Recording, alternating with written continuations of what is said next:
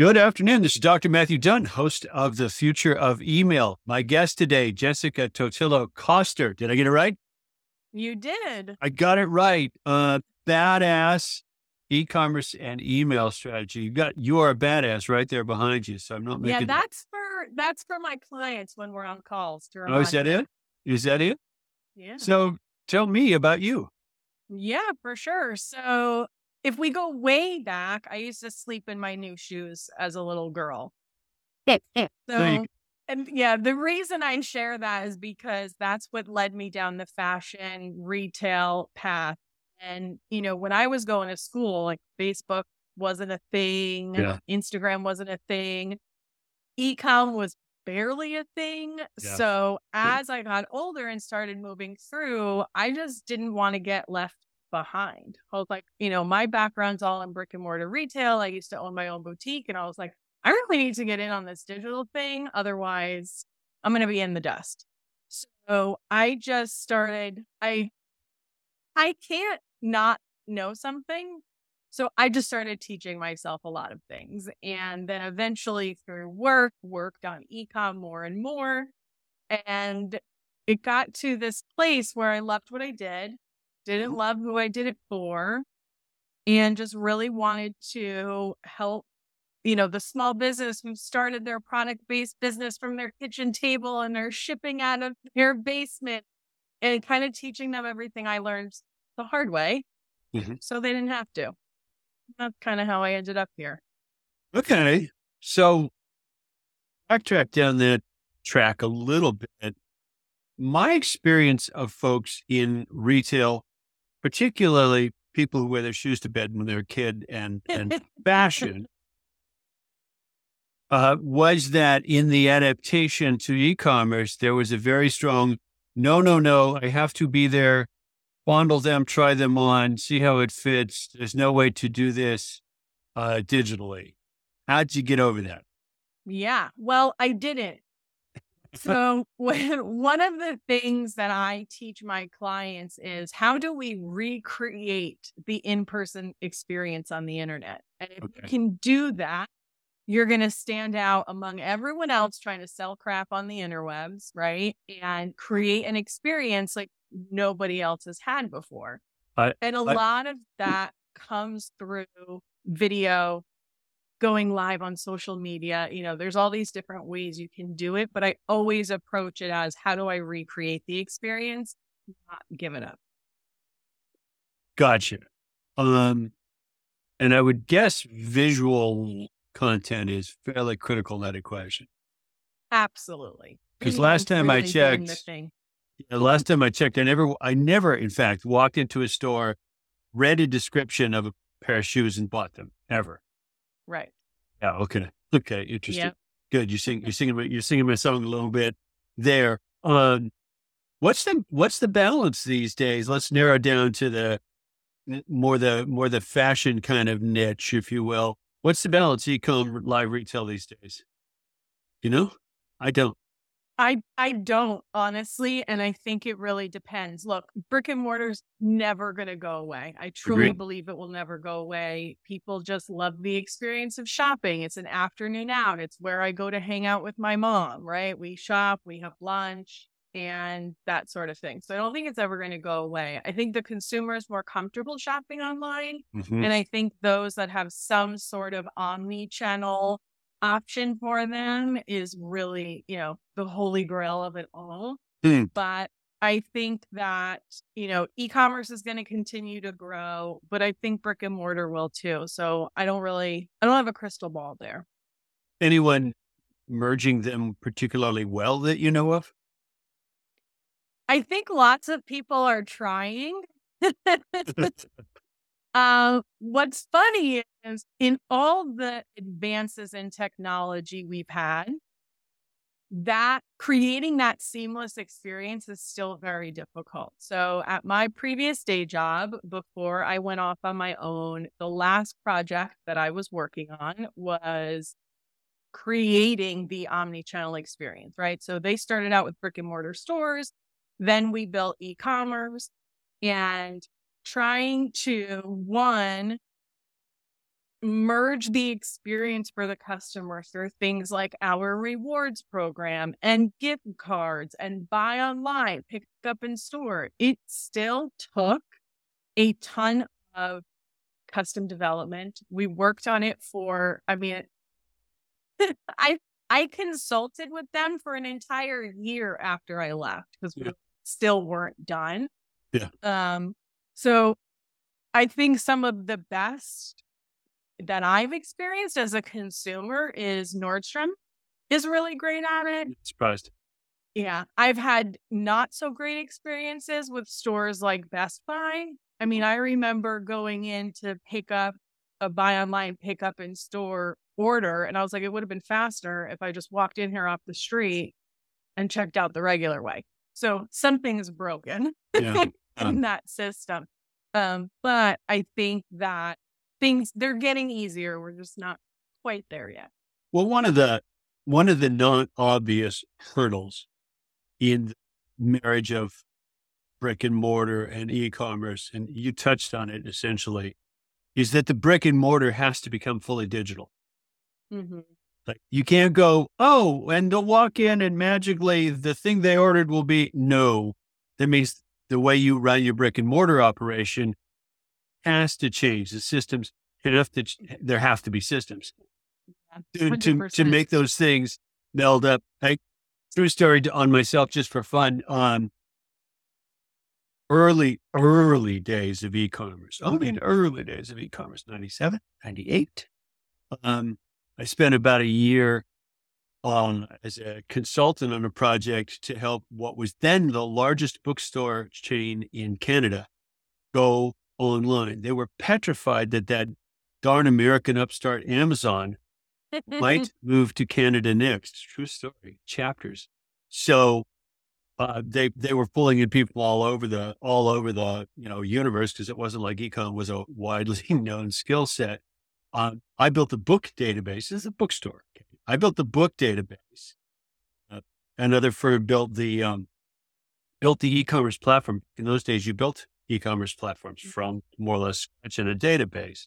And we more or less turned the switch on, and then someone went, "Oh shit, this isn't really connected to our inventory system, is it?" Yeah.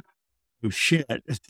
Right. So it was all hands on deck Christmas morning, packing packages and hoping to God we hadn't run out of Harry Potter or whatever the heck they were ordering. Yeah. Right. The thing is, inventory is, even if it is connected, inventory is never right. It's never, I mean, like I said, I've worked in retail 20 plus years. It's never right. Yeah. So you can't avoid it 100%. Yeah. Cause you're dealing with the vagaries of the human race, AKA shoppers. Nothing else. What do you think of moves like, I brought them up already, the mighty Amazon beast trying to push into just order it. If you don't like it, send it back. Try then buy, or whatever it's called. What do you think? Yeah. Oh, I love that. I mean, look, so if you, in Zappos early days. Those early days. Right? They couldn't sell a damn shoe on the internet because everyone needed to try them on. And they didn't know how it was going to work out. And then I think it was Tony came in and said, free returns. Mm-hmm. And they were all like, what? Oh my God. Yeah. So they implement free returns, and then all of a sudden they can sell things online. So all it's doing is it's removing the risk for the consumer. And the main reason we're not going to buy something online is because, like, what if I don't like it? Yeah. And do you know, actually, I have a good amount of packages sitting in my laundry room right now of stuff that got shipped that doesn't fit, and I still haven't returned it. Right. It's just the human way. But if you can remove that risk for the customer, I think ultimately you'll make up whatever you lose, you're going to make up tenfold. So it doesn't matter. And it's the same thing with, a rebate or a guarantee. We know that like 98% of people are never going to redeem that. So it's fine. Yeah. Well, and the not just free return, but free and easy return, a simple process. Mm-hmm. Sorry, guys, it's table stakes. Mm-hmm. Like my head would pop off if if it were, what do you mean I can't return it? Or what do you mean I have to sit on the phone, right? Fairly or unfairly, that's table stakes. It's how it works. Yeah, 100%. Yeah. And I think, there are times when I've submitted for a return to Amazon and they're like, great, here's your refund, keep the item. Because they know Yes. it's Yeah. more expensive to Yes. ship To it ship it. back and Yeah. all of that. And they're just like, "Ugh, it's done. I know the lifetime value of you is Yeah. worth way more than this spice that you don't want." So that's why the 75-pound attachment that I was thinking about putting on my wife's car so she could put her e-bike on the back of an EV that I decided was too much work to install. They were like, fine, take it to the, UPS store. We'll take care of the shipping. Like, ooh, ouch. You guys must hate me. They no, we like you. We actually know a lot about you and we like you just fine. Yeah. Yeah. Yeah. It's a funny world. And then the acceleration just must have done all sorts of things to and for your business of the pandemic. So what's so funny is, how I started my business was completely by accident. It was when MailChimp and Shopify broke up. Yes. And yeah, it was chaos in the small business community. And I, just hung out in a lot of Facebook groups because I love to be around entrepreneurs. And I knew I was going to have another one of my own businesses. I just didn't know what it was going to be. I figured it'd be a product-based business because that's what I do. But I also have to be passionate about the product. Otherwise, I have no interest in trying to sell it. So there wasn't anything I wanted to sell. But anyway, so this happens. And I just start talking to people about their other options, specifically Klaviyo. And then people start messaging me saying, I'm on Klaviyo, but I'm struggling, or I need to switch. Can you help me? And I was like, well, sure. Get a little side gig going. Let's see what happens. And then I was doing that for about 12 months on the side, right? I'm old. Like, I have bills. I couldn't just take the leap of faith. I needed to have a nest egg and everything figured out first. And I was getting ready to quit my job. And then COVID happened. And my husband is also an entrepreneur. He does real estate photography. And in those first few weeks of COVID, real estate was shut down. And we were like, I think I'm not quit yet. Let's hang on to this. Let's see what kind of happens and all that. And eventually real estate was deemed, what were they calling it? Necessary, vital, something like that. Yeah, whatever it was deemed that. So he continued working, and we live in Southern California. So the mass exodus of California was actually really great for his business. But then I continued to work. But it was interesting because my clients, right, their businesses were blowing up. The company I worked for, we had 25 retail stores shut down. Our e-com business was blowing up. And while everyone else was sitting home bored, learning new skills, starting new businesses, me and my husband were probably the busiest we've ever been in our entire lives. But it all worked out in the end. And it was a rapid acceleration of learning about things I already knew, but seeing them in a new light, right? Like marketing. So all of a sudden our messaging strategy and everything had to change because people were stressed out and sensitive and didn't really want to hear jokes. And so it was like, here I am creating all the emails for this business and, I have to approach this completely differently. And, seeing some of those smaller companies like, oh crap, I mostly sell all my stuff at markets and now people are buying from my website. And so it was a crazy, exciting time, and I'm glad it's all over. I've said multiple times, we were far more fortunate than we realized with the timing of that particular bug breaking out and shutting down the world, because had that happened 5 years earlier, it wouldn't have worked the same. Yeah, we wouldn't have been ready. We wouldn't have been ready, right? I mean, everybody went, jump on Zoom. There was no Zoom 5 years earlier. I've used every video conferencing platform since God knows when, and they all sucked. And they all cost Exactly. 15 minutes of tech support every time you had a call with someone, if you could coax them into it. And nobody had a camera or a microphone, et cetera, et cetera. It's like we had Yeah. just started to make it easy.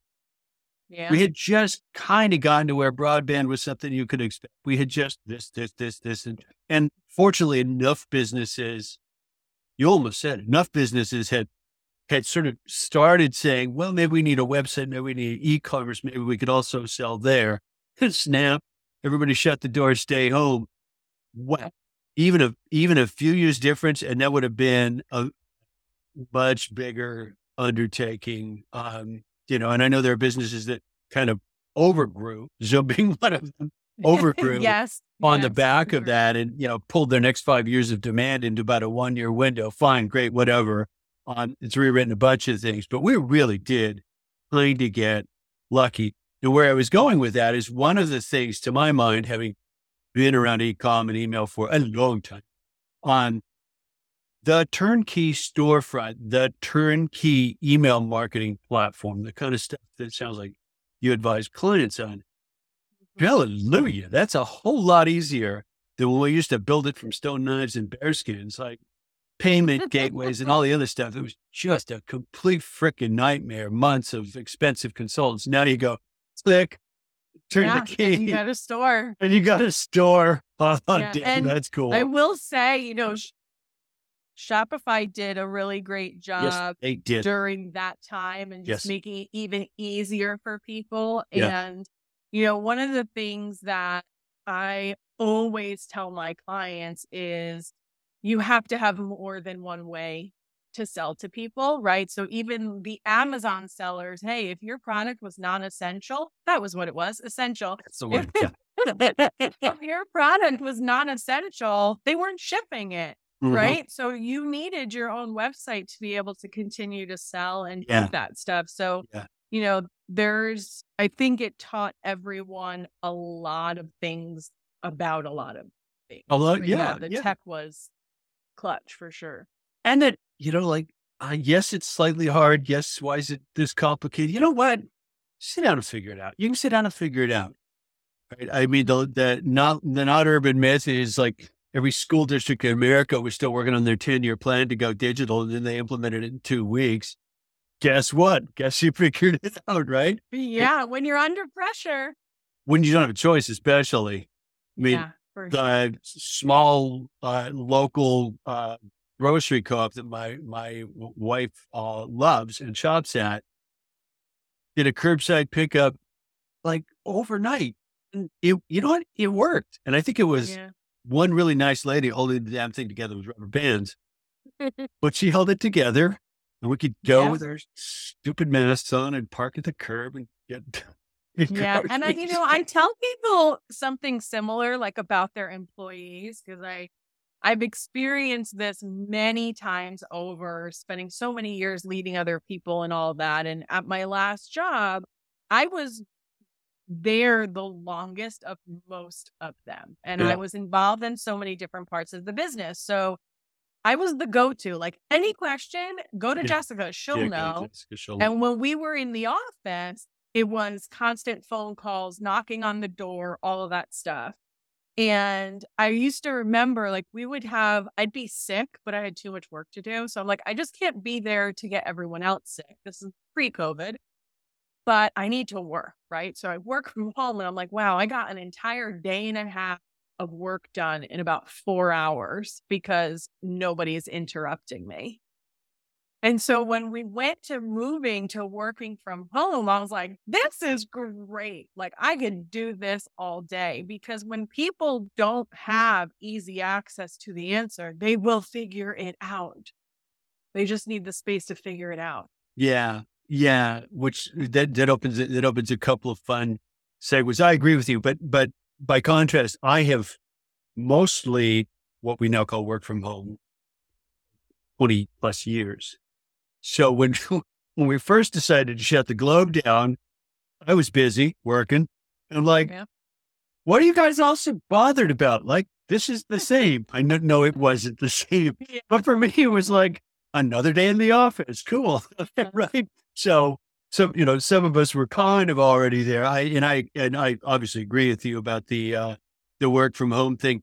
I talk to colleagues who are at, agencies, small companies, et cetera, and I detect more than a little emotion when you say the word Slack to them, because the figured out yourself gets taken away again when you're just one flipping Slack message. Oh, away. Yeah. yeah. And I'm pretty disciplined about, like, you know what, in the morning, shut up, leave me alone. I'm actually doing stuff. I'm not available. Figure it out. Leave quietly. I'll get to you in the Yeah. afternoon. Unless it's burning down. Yeah, You yeah. need my attention right now. Yeah. And an actual emergency is a pretty rare thing in business. I wonder, this is the segue. I wonder whether one of the things that the advent of chatty AI will take off our plates is go ask Skippy the AI. Don't bother me with this stuff. Well, here's the thing. You don't even need AI for that. Just Google it. Yeah, really. Okay. And I tend to be a little passive aggressive, which people either love or hate me for. And I'm like, let's Google that answer for you. And then I can send them Nice. the link to Nice. those results, Yeah. know? Yeah. But yeah, but hey, AI, I mean, I just had a little chat with Chat GPT the other day about some coding things to see, how does this work? And then I was like, oh, okay. So what you're saying is X. And they said, yes. So use this code to do that. I was like, thanks. I'm paying the $20 a month, and I've got a GPT 3 and 4 top and bottom window right on the monitor most of the day, because it's such a great learning tool. Yeah. I'm stuck. I don't really get fill in blanks. Hey, Skippy, how the hell does this work? Yeah. Types it out. And I'm like, could you type faster? You're pissing me off. Sorry, we're at capacity. Oh, well. Yeah. Yeah. Seriously. Yeah, it's a big change. Not going to put, as we were talking about before we started, not going to put human beings out of the human being business. No, definitely not. I recently did a very deep dive into all of the AI for my own podcast. And I teach people email, and people are always asking me for swipe files, right? They want some kind of template, and I never want to give it to them, because ultimately we're all overthinking what needs to go in a marketing email. And like, just think about what your customer needs to hear and speak to them like a human. So I always resist it, which is also the reason why I resist things like AI. But everyone's asking me about it, and Chat GPT is just like blowing up. And I'm like, oh, okay, let me just make an episode on it. It'll be fine. I will say that by the time I was done researching them and playing around with them, I'm like, I don't really hate this as much as I thought I was going to. But one, there's a good way to do it and a not so good way to do it. And two, it's never going to replace human. It's a freaking computer. It doesn't understand all the nuance, right? And it's only as good as the information it was given, which is also not always accurate. So I think they have a place in content creation, in learning, and getting answers and all of that good stuff. But I do agree that they're not going to replace humans anytime soon. Yeah. They'll augment, they'll extend, they'll assist. Interesting choice of word there. And the other thing that, is to your example of being the indispensable longest time person at a company, most of the knowledge that made you indispensable was the knowledge unique to that company. 100%. Right. So videos I made when I left there. Yeah. And we're at the beginning of it's interesting timing for AI. We're not the beginning. We're partway into the generational retirement wave of the big boomer bulge leaving the workforce with a whole bunch of stuff between their ears. And it's not written down. And there's a lot of companies that are facing a world of hurt when, Bill and Wilma walk out the door and they're like, wait a minute. Yeah, I'm retired. See you. Bye. No problem. For sure. So, and you're not going to get that from an AI. Why? Because what makes most businesses particularly valuable is inside the company, knowledge and IP and intellectual resources and things like that. Mostly employees and relationships, probably at the end of the days. Yeah, it's a bit fun watching this kick off, and it's fascinating and it's useful, but it's no cause for panic. Right. 100%. I agree. And, there's all the jokes and the memes about all the, duplicate content and the crappy content we're going to start seeing on the internet. And there's one, I can't remember who created it, but it's a cartoon and it's basically a comment thread about AI. And everyone's like, yeah, AI is really great. And the next guy, yeah, AI is really great. And the comment is all exactly the same from everyone. So Yes. that'll be fun. That'll Edit be your fun. AI stuff, guys. Yeah, don't panic. It's only going to be helpful. It's a bit more like when someone realized that graphical interface was better than a character interface. It's got that kind of, oh, you're making this machine more useful. I'm fine with that, right? Not, oh my God, the world's going to change completely. Plus, we know where the off switch is last time I checked. In fact, ChatGPT was down yesterday, day before. It was down for an hour or something like that. I'm sure it was server capacity because everyone on the planet is jumping on the bandwagon. And I thought, that's probably good. Yeah.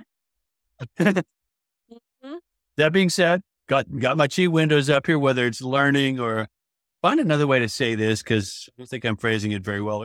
Any of those, like an assistive tool. Hey, jump back to something you said, because I'm curious about this. You help entrepreneurs, business folks who are running businesses similar to the kinds that you have created yourself to sort of get up on the step with e-commerce and email, probably Shopify and Klaviyo especially, right? Mm-hmm. Yes, so for sure. What is new customer X walking in the door tend to know and then not know about the email side of running a business?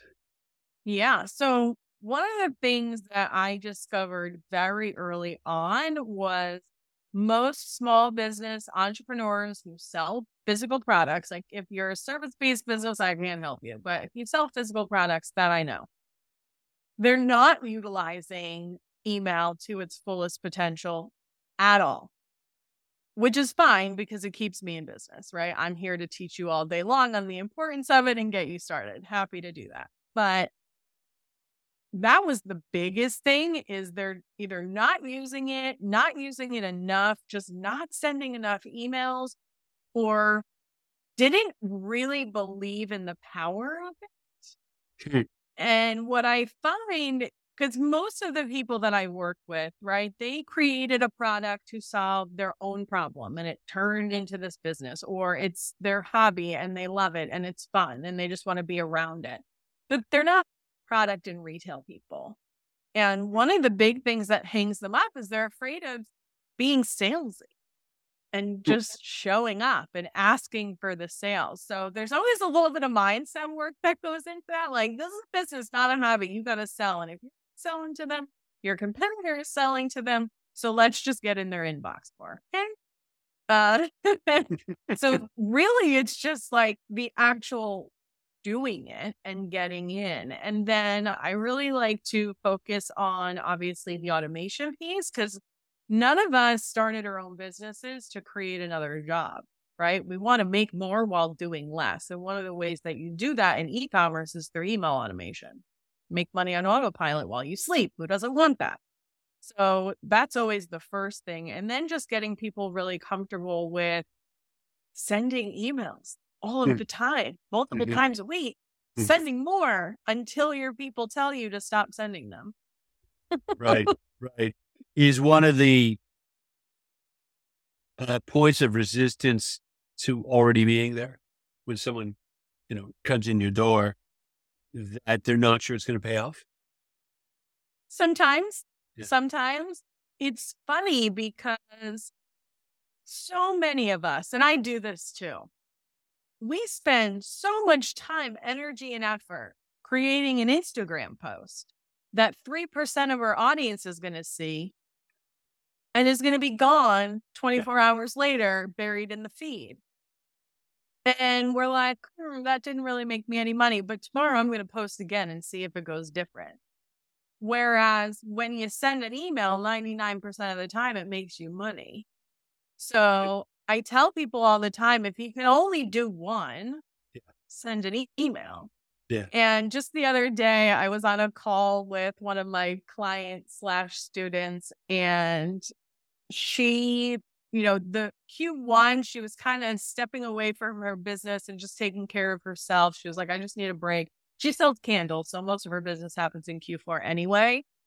But she's like, the other day, like, I was just thinking, I hadn't sent an email in a while. So, like, I sent an email, and guess what happened? I was like, what? She's like, I got orders.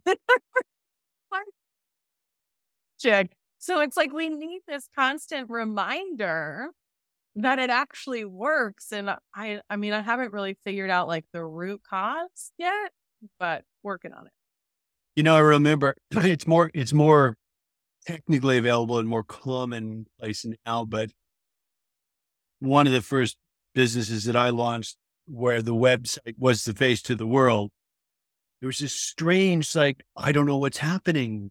I don't know if this is working or not, right? Because you could sit there finding a zillion things to slave away at, but you're not really getting any stimulus. And I found out at that time, it was pretty technologically novel. Whoopra was the first real-time website monitoring.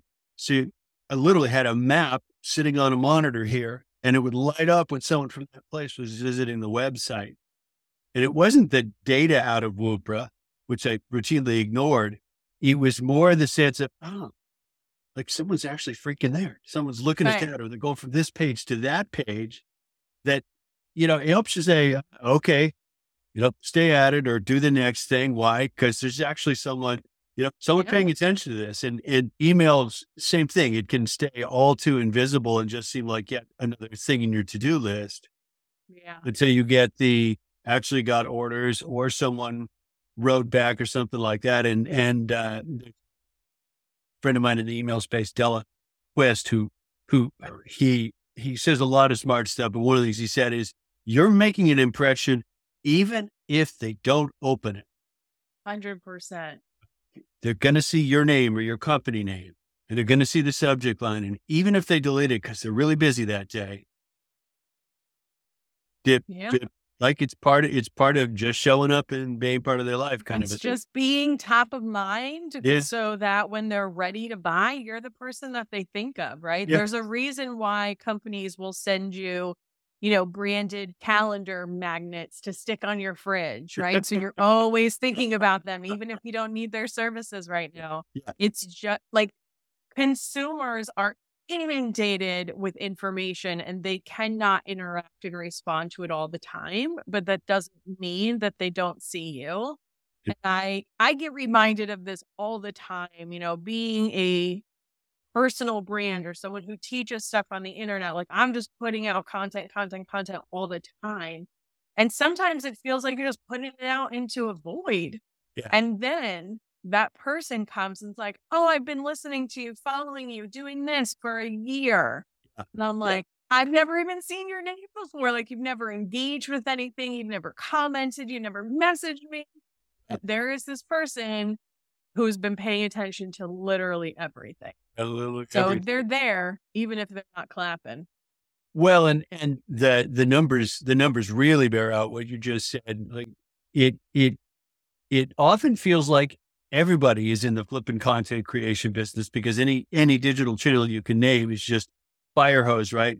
Truthfully, it's a single digit percentage of people who actually write something, draw something, make something, post something. Like it's in the single digits. If you get off your butt and do it, that includes sending email. By the way, if you get off your butt and do it, you're already kind of moving to the head of the class just by going ahead and doing something and saying something. Whether or not that feels like an intimidating move, it's worth that leap. It's a funny balance. Back to your Instagram example for just a second, though. Not that I've ever actually posted on Instagram. No interest. You don't have any ownership of that. You don't have any control of that. right? It's an algorithm's going to say, here's a few people who are going to see it. And then, as you said, it's going to scroll off. But it's all she wrote. You're done. That's it. It's All that work. just, it's just like if you have a product business, I'll never tell you to build it solely on someone else's platform, right? Hmm. If you want to have an Amazon business, because that's what you want to do, and you're Amazon FBA and you're chasing every trending product, that's a whole different model. I does not compute for me.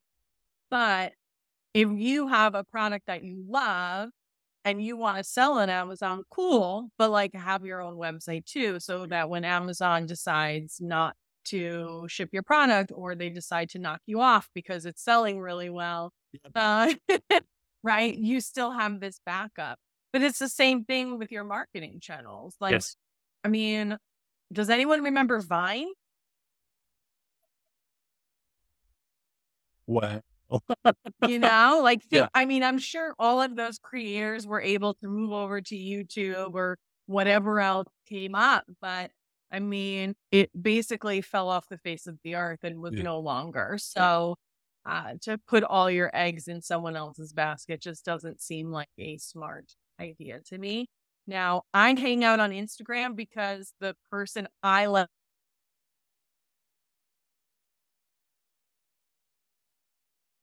be there, Yeah. No, that select channel for audience, not the other way around. Yeah, 100%. Right. Makes perfect sense. One of the multiple reasons that I hang out in email is I like the fact that it's still sort of free range, quasi democratic, like pick your moniker. Right? You still got an astonishing degree of individual control over that channel. And so many of the others, there's a board sitting at the front door, saying, pay up, pal. And you don't really own it. And I might shut it off and all that other stuff. And it's like, bugger that, right? Web, less so, right? Search is the gatekeeper to the web, for better or worse. But at least, Google can't take your website away. They may lower it in the rankings, but they actually can't take it away. They don't actually control that. And in email, very much, as long as you behave well and the deliverability gods don't smack you. Yeah. Yeah. So you must have gone through a pretty fast learn the platform curve when you jumped into the Klaviyo, Shopify. Yeah.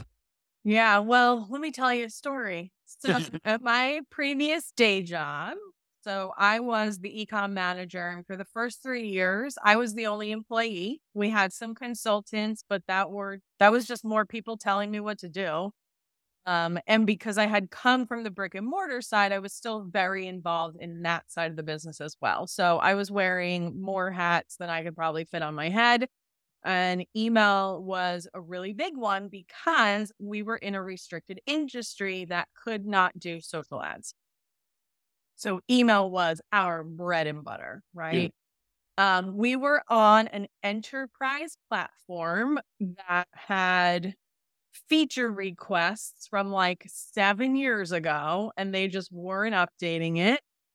And they had recently been bought out by someone who then decided to retire it. And we're like, we're not going to support this anymore. So I had no choice but to leave. So I started doing my research and I came across Klaviyo, and it was all ready to go in on Klaviyo. And then some sales rep from this other company called our CTO, and we all got starry-eyed at this other enterprise platform that we went with. So this is a couple of months before Black Friday.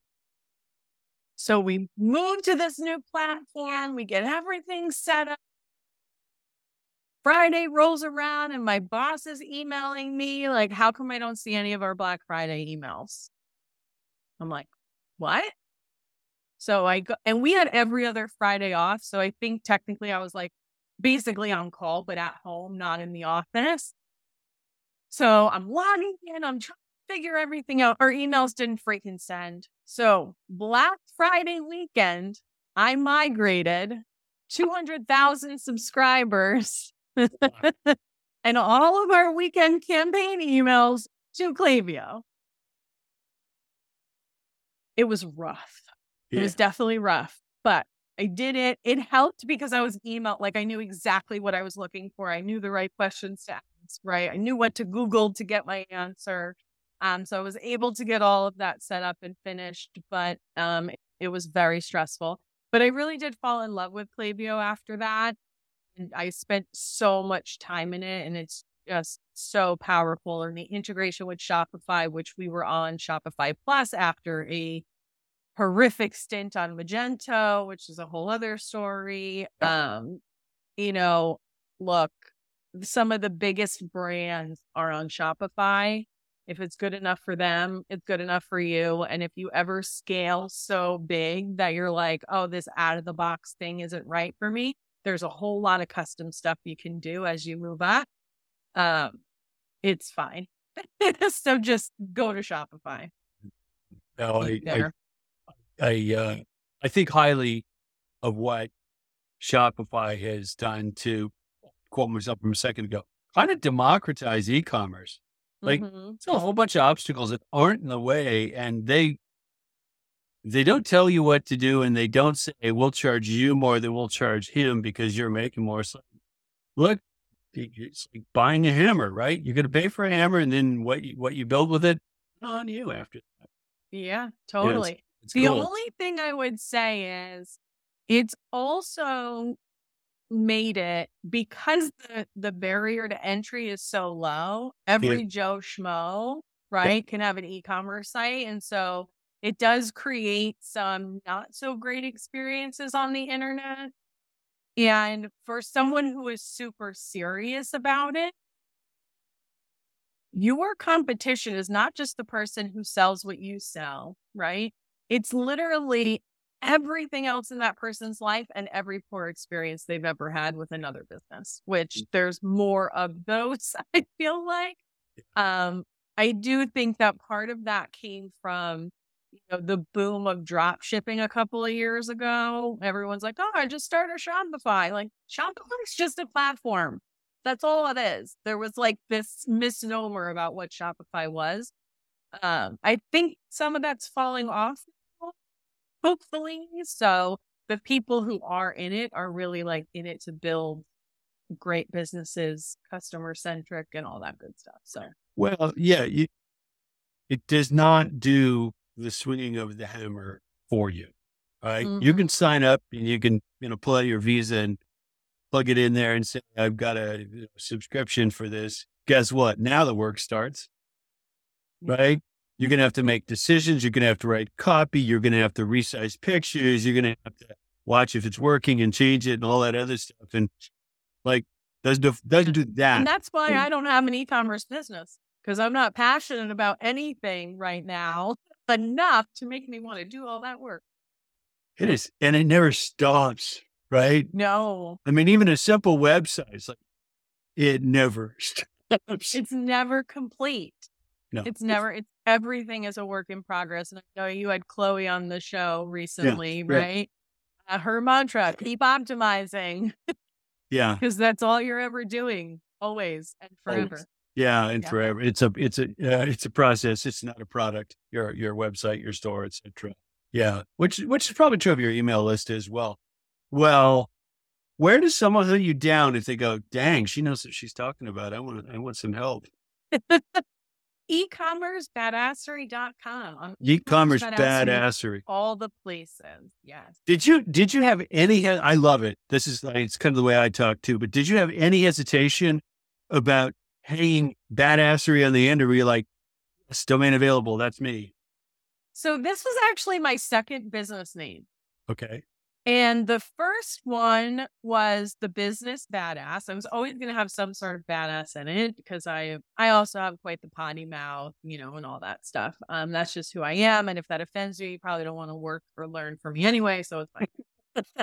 But what happened was people kept, for me, it was about the person I work with becoming the business badass. And then everybody thought I was referring to myself as the business badass. So I was like, no, that's not what I meant. I need to change this.